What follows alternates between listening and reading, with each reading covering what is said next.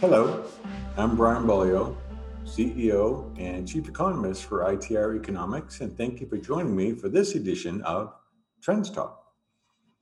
I want to spend a few minutes talking about two things: inflation and interest rates. Both are very topical right now. Inflation, as you look at the CPI, hasn't crested as yet. We think the 312 rate of change, so 3 months worth of data compared to 1 year ago, will peak at about 9.1% this September. However, if you look at core CPI, which is closer to what the Federal Reserve really cares about because they back out food and energy, that has already peaked.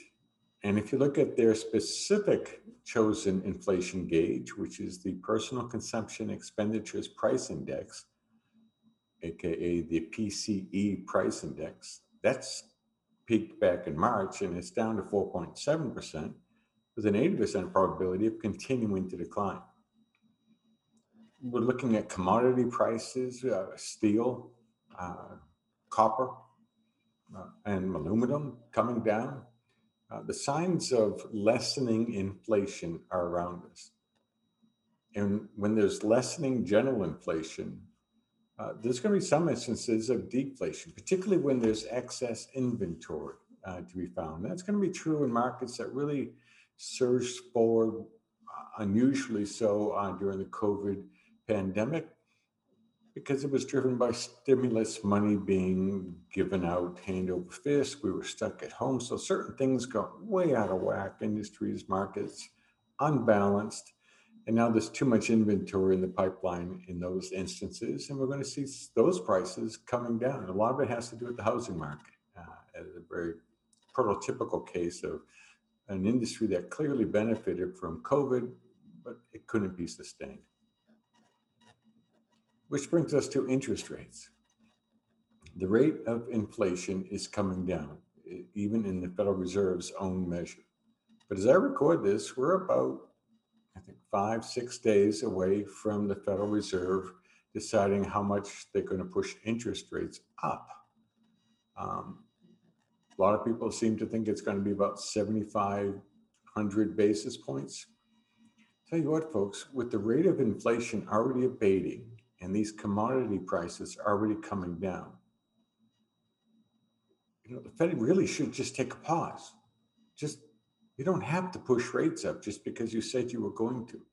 Our Federal Reserve, like most central bankers, has a track record of overshooting the mark. They raise interest rates too high.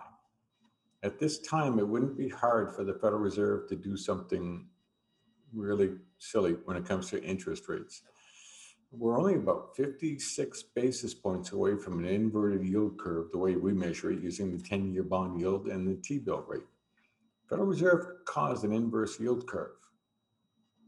Let's hope that they pause, see what's going on, look, listen, instead of just driving this truck forward by looking in the rearview mirror.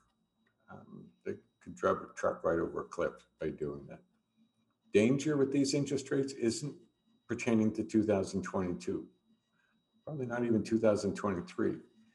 We'll feel the adversity of these interest rate hikes more likely in 2024 or 2025, which is earlier than we previously anticipated.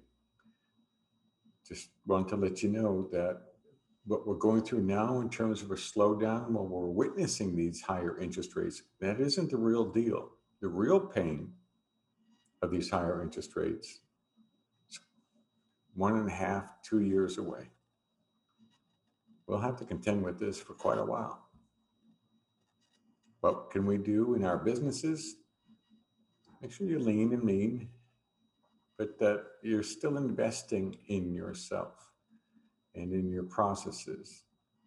Labor shortage is going to continue to be with us, but labor inflation is going to abate also. You're going to have a hard time pushing through price increases like you did over the course of 2021 or even the first half of 2022. Strive for efficiencies, protect your margins, but it's going to get a little rough out on the seas. Thank you for listening to this edition of Trends Talk. Look forward to talking with you next time.